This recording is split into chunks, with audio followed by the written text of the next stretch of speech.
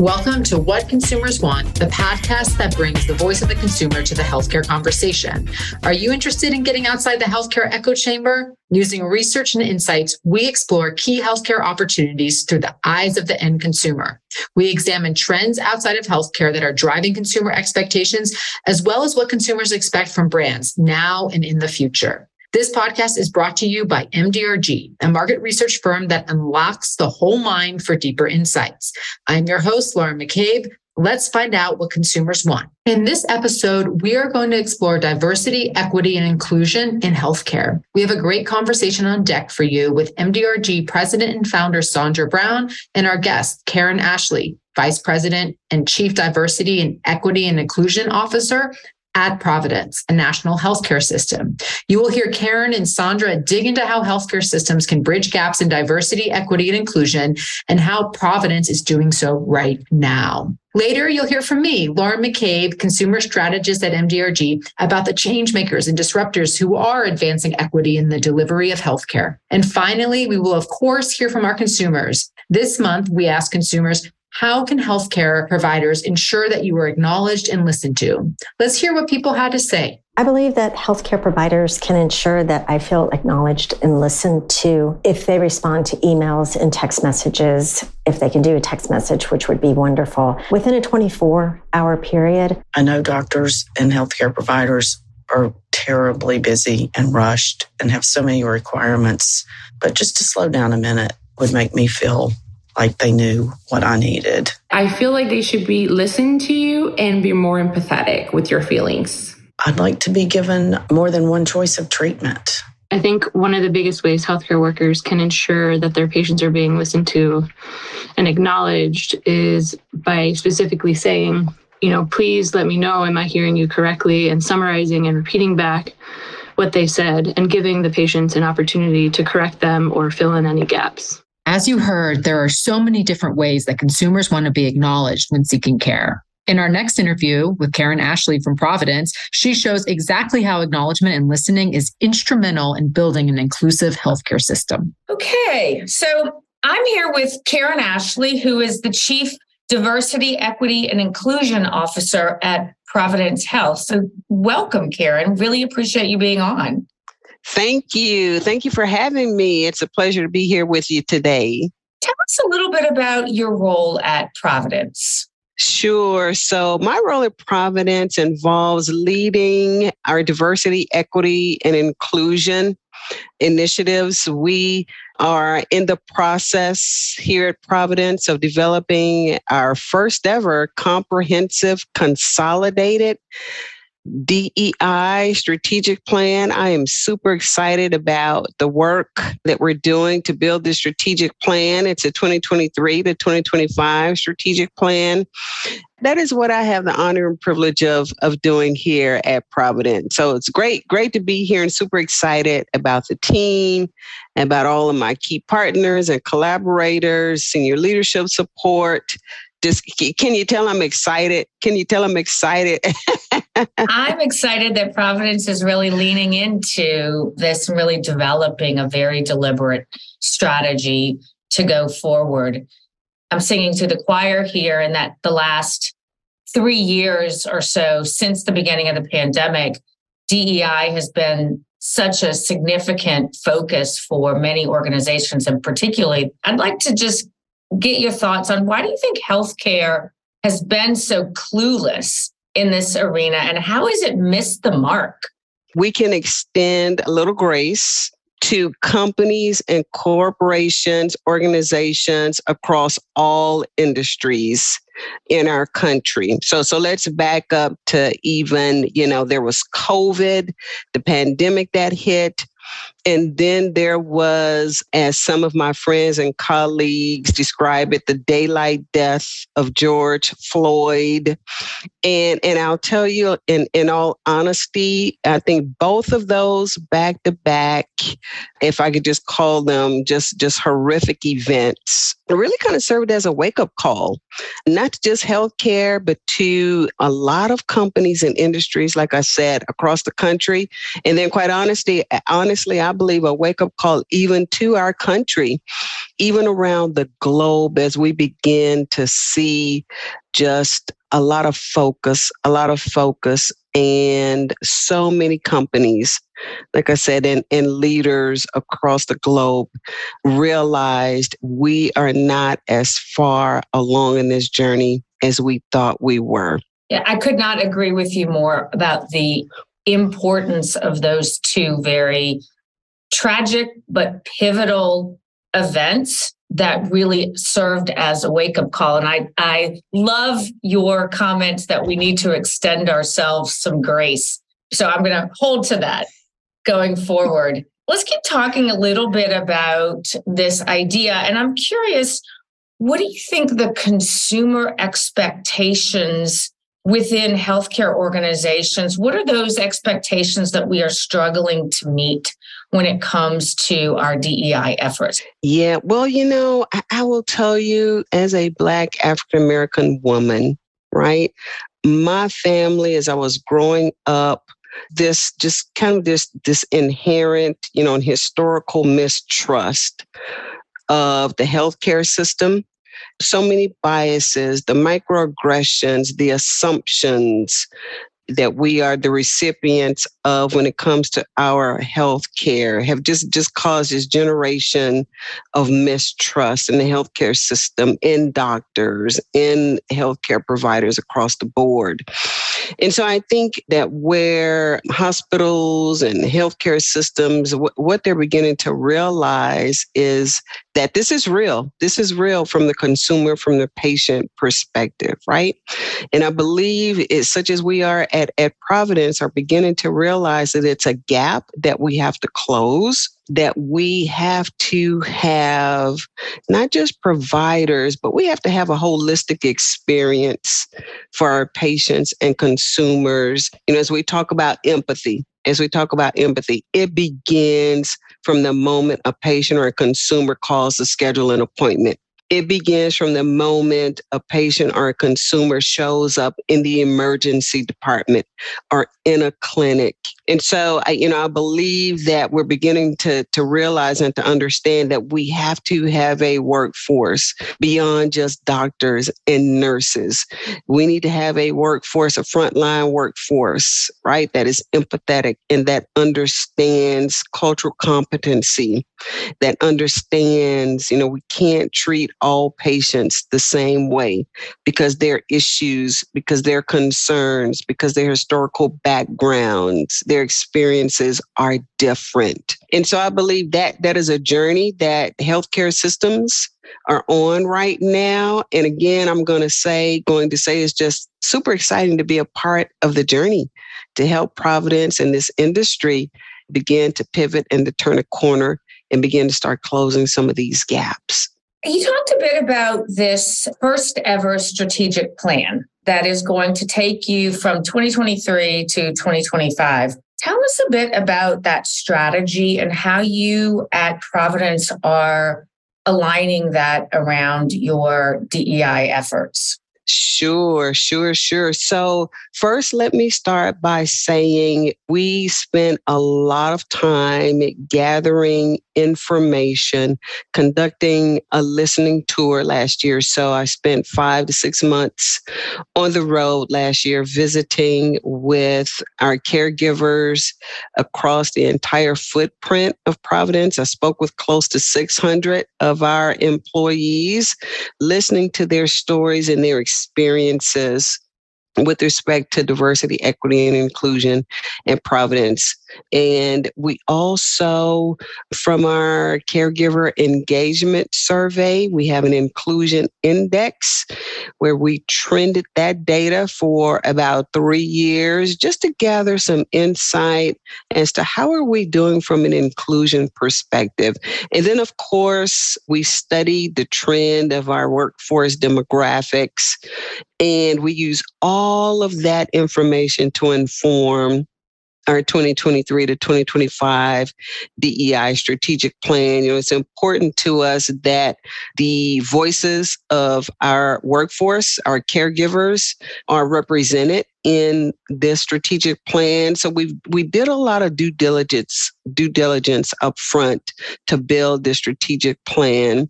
We have an intent statement, which is somewhat of our vision statement that serves as our North Star. And the intent statement reads as this: you belong at Providence.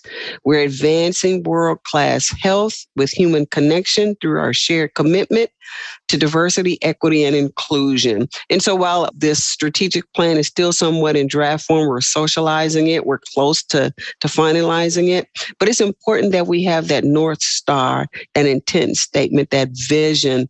We want to make sure that everyone, no matter who you are, that you have a sense of belonging, that you belong at Providence. The strategic plan has 3 pillars. The first one being promoting diversity, equity, and inclusion. The second pillar is caring for each other in our communities. And then the third pillar is on being courageous champions of change. So we're approaching this strategy, this strategic work, from an internal perspective, and then also from an outward external perspective as well. We want to make sure that there are strategies in place, not only to help our workforce and our caregivers feel a sense of belonging and a sense of inclusion, and that they have access and pathways to growth and development opportunities. We also want to make sure that our patients and the communities that we serve know and understand that this is work that is important to us and that is a priority for us. So, there are tactics within the strategic plan that even speak to ensuring that we have leadership that is representative from our front line all the way up to our boards.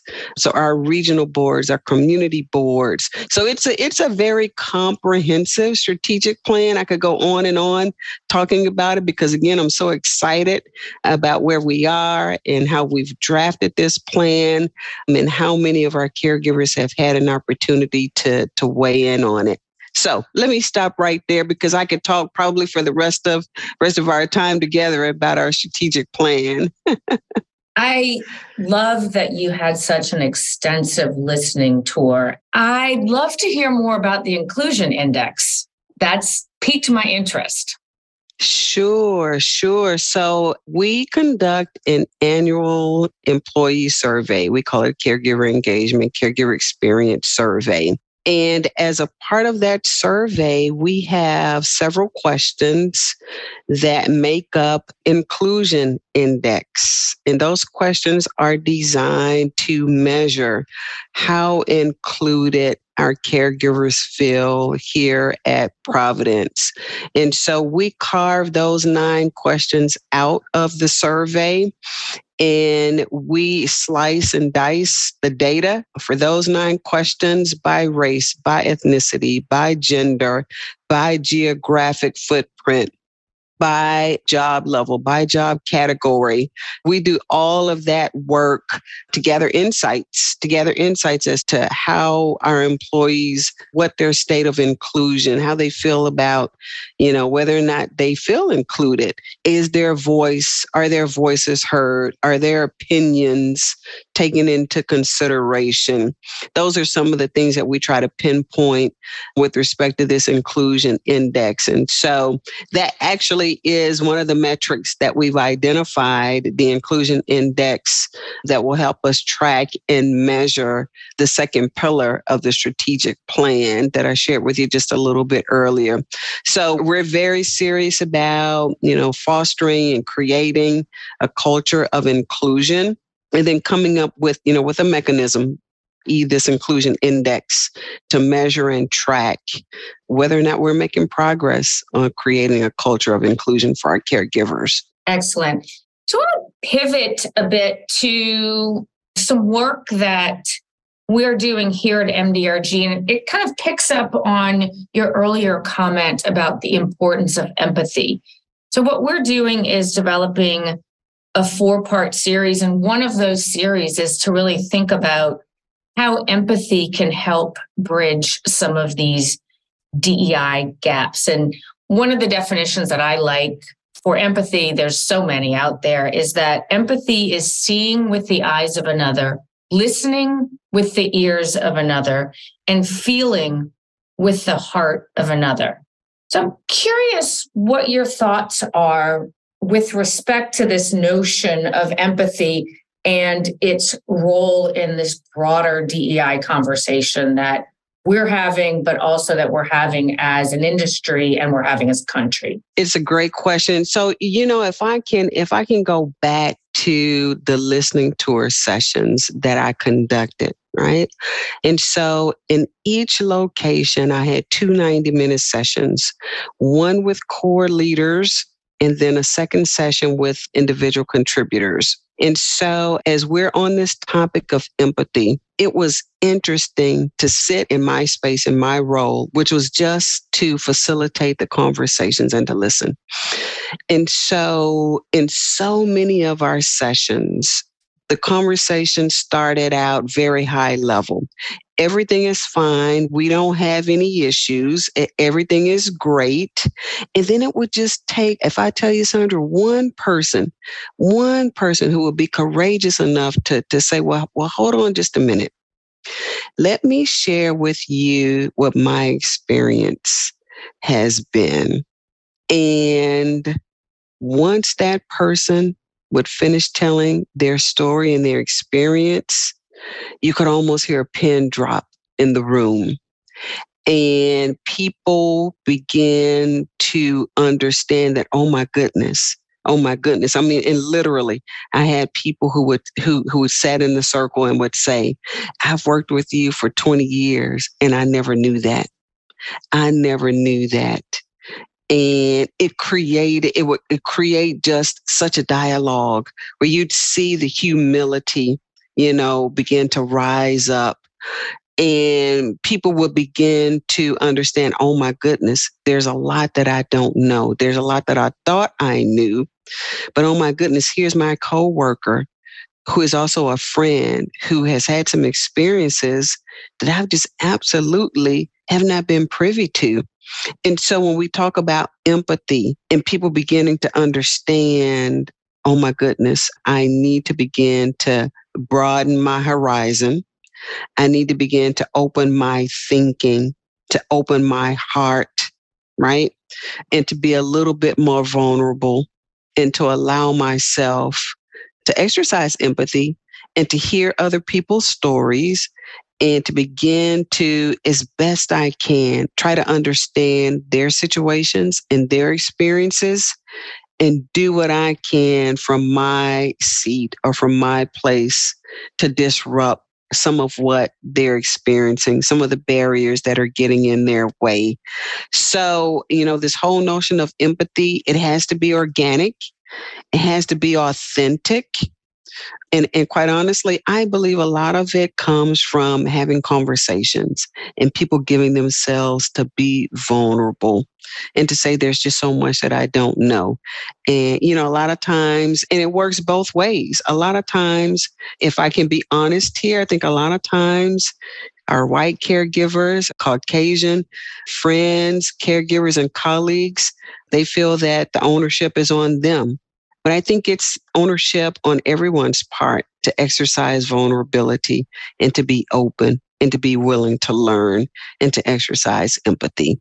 I'd love your thoughts as we begin to wrap up on how the industry really needs to evolve in order to ensure that we are putting empathy into practice, and those who are, again, from a different sexual orientation, race, ethnic identity, are feeling as though we are listening and providing culturally sensitive care. What does that evolution look like? Sure. So I would say the evolution looks like the industry, healthcare industry, as we sit in communities and serve communities, that we also have to be citizens of the communities where we serve, that we have to be engaged and involved with the communities, that the communities need to know us as well. And again, I'm going to say kudos. I'm so proud of the work that Providence is doing. We launched not too long ago a Stand Up to Cancer initiative, where we collaborated with Black churches. And this was in our South Division, so in California, in the LA area. We partnered with Black churches to raise awareness about the importance of colon cancer, right? Colon cancer screening. As we know, Chadwick had the unfortunate timely death and was such a huge pillar in the community and a spokesperson for colon cancer. The work that Providence came alongside with 30 Black pastors from across Los Angeles to talk about the importance of colon cancer and getting screened and how important it is for the health of the community overall.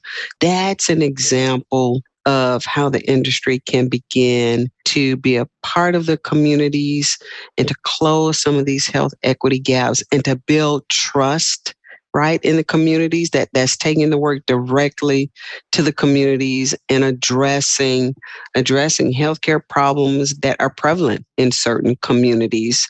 That's the type of work that the healthcare industry can continue to do. And I know healthcare systems across the country are beginning to do, this type of work. That's important. We, have community health workers here at Providence that are out, in the communities, meeting with the citizens and the members of the communities, helping them with transportation needs, having conversations with them about why it's so important for them to keep their medical appointments, talking with them about diet and just healthcare, mental health, and that sort of thing, taking the work directly to the communities and building that trust, building that bridge to help people feel comfortable. It's okay. It's okay. Your health is what matters. Your health is what matters. So if you're not comfortable coming to us, we'll come to you.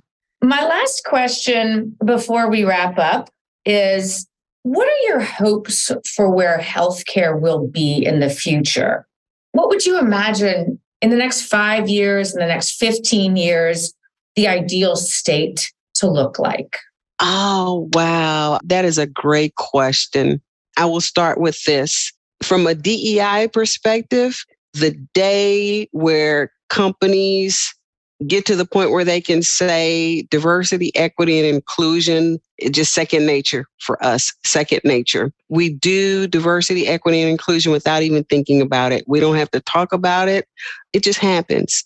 I will say the same for healthcare. My hope, my prayer, and I know we will get there, is that we get to a point where patients, consumers from all different walks of life trust their doctors, they trust their nurses, they trust that when they walk into a hospital that they're going to be treated fairly and equitably in an empathetic manner, as we're talking about empathy with care and with love and with kindness. My prayer and my hope is that we get to a point where if you're Black, if you're Latina, if you're Asian, if you're a part of the LGBTQA+ community, if you're a veteran, if you're disabled, regardless of your background, that you feel comfortable seeing a doctor or a nurse or a practitioner who looks different from you, who may have a different background from you, where that becomes a non-issue.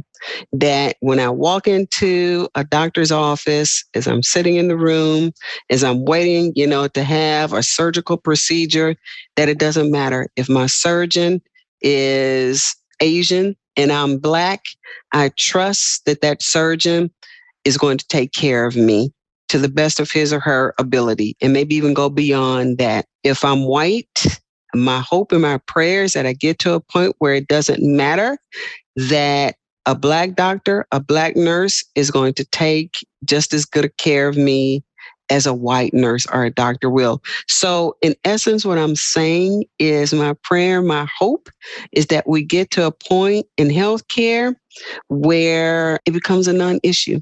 It becomes a non-issue, and that there's trust all around, that there's trust. Great parting thought. And, this idea that DEI is so ingrained into the DNA of the system that it's not something that we even have to be developing plans around anymore.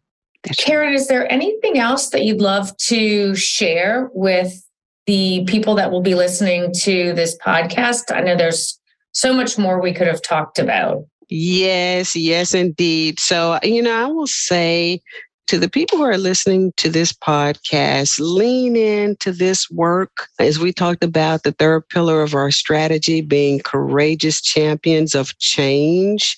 Let's just deputize, Sandra. How about we do this? Let's deputize everyone who's listening to the podcast as a champion of change.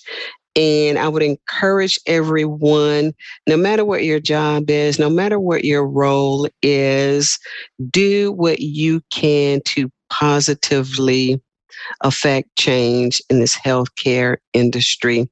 As you go to your providers, your doctors, and your physicians, ask them questions. Ask them questions about whether or not they've gone to DEI training. Ask them questions about if they've gone to implicit bias training or what their DEI journey is.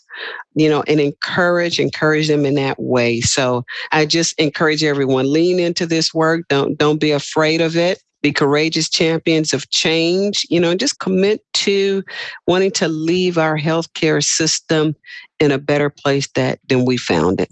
Okay, you all heard it. You are now deputized as courageous champions. I accept the challenge, and I hope that everyone else will as well. Thank you, Karen. This has been such a great conversation. I have really appreciated your time, and I look forward to sharing our conversation out more broadly. Just a reminder to those who are listening about our empathy series. The link to that is in the show notes if you are interested in getting a sense of what we are doing here at MDRG. Thank you. A big thank you to Karen for sharing her insights. Next up, we are going to explore the consumer trends that are disrupting healthcare. Our focus this month, equity. Welcome to Outside the Echo Chamber, where we talk about trends impacting healthcare. Today, we are talking about the change makers and disruptors who are advancing equity in healthcare. Let's talk about the maternal health crisis. The maternal mortality rate in the U.S. is 3 times higher than other high-income countries. Birth is even riskier for Black American women, when 55 women die per 100,000 births versus 19 deaths per 100,000 births for white women. And side note, in the Netherlands, which is the safest place in the world to give birth, only 1.2 women die per 100,000 births. So what is being done to address this? She Matters is a digital health platform that supports Black mothers with culturally competent care, has published their, quote, pink book, end quote.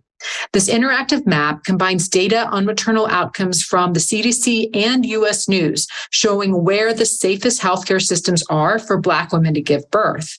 Currently, they spotlight hospital systems in the 14 U.S. states with the largest African American populations, but they plan to expand coverage soon. Key takeaway here for healthcare systems, you must proactively share data and show what you are doing to bridge disparities and care gaps. If you don't, others will do it for you. Along the lines of maternal care, Walmart is paying for doula services in 4 U.S. states with the highest maternal mortality rates. That's Louisiana, Georgia, Illinois, and Indiana. As shared by Walmart, quote, we have chosen to expand the doula benefit to these states in particular because we see potential to have an instant impact for our associates who live there, end quote. Walmart joins other major companies like CVS and Microsoft that offer coverage for doula care. Shifting to broader efforts, there also has been an increase in healthcare startups that are addressing the need for culturally competent care. Suvita Health, launched in October of 2022, delivers care to elderly Hispanic patients. Patients can choose to get care at home, virtually, or in a clinic. And care in a clinic, it features larger than average exam rooms, so patients can bring their extended family, as well as bilingual providers. Key takeaway for healthcare system, culturally competent care looks at the social determinants of health and addresses all of them, including how patients want to receive care and what will make them the most comfortable. CityBlock, another disruptor in the space, provides medical care and additional support to help increase favorable outcomes. CityBlock says, quote, count on us for the things in your life that affect your well-being, such as childcare support, setting up checkups and appointments, even getting groceries and finding a place to live, end quote. Wrapping up here, it's more important than ever that traditional healthcare is proactively reporting gaps in care and addressing them in a 360-degree way, taking into account the patient's life outside the clinic. Looking to and collaborating with the disruptors will go a long way in starting the journey to a more equitable healthcare system. We'd like to give a big thank you to our guest, Karen, and of course, the consumers who share their thoughts with us today. If you are looking for more information on this topic, you can subscribe to our 4-part empathy white paper series. We will be releasing the 4th and final white paper this month and have covered empathy in the workplace, as well as how empathy can drive more equitable healthcare. You can go to our show notes for a link to that content. All right, you guys, thanks so much for tuning in. If you like what you heard, please share, rate, and review on Apple, Spotify, or your favorite podcasting platform. For more content about simplifying healthcare, visit mdrginc.com. That's mdrginc.com. This show is produced by Shift Forward Health, the channel for changemakers. Subscribe to Shift Forward Health on your favorite podcast app, and you'll be subscribed to our entire library of shows. See our full lineup at shiftforwardhealth.com. One subscription, all the podcasts you need, and it's all for free. We'll see you next time on What Consumers Want.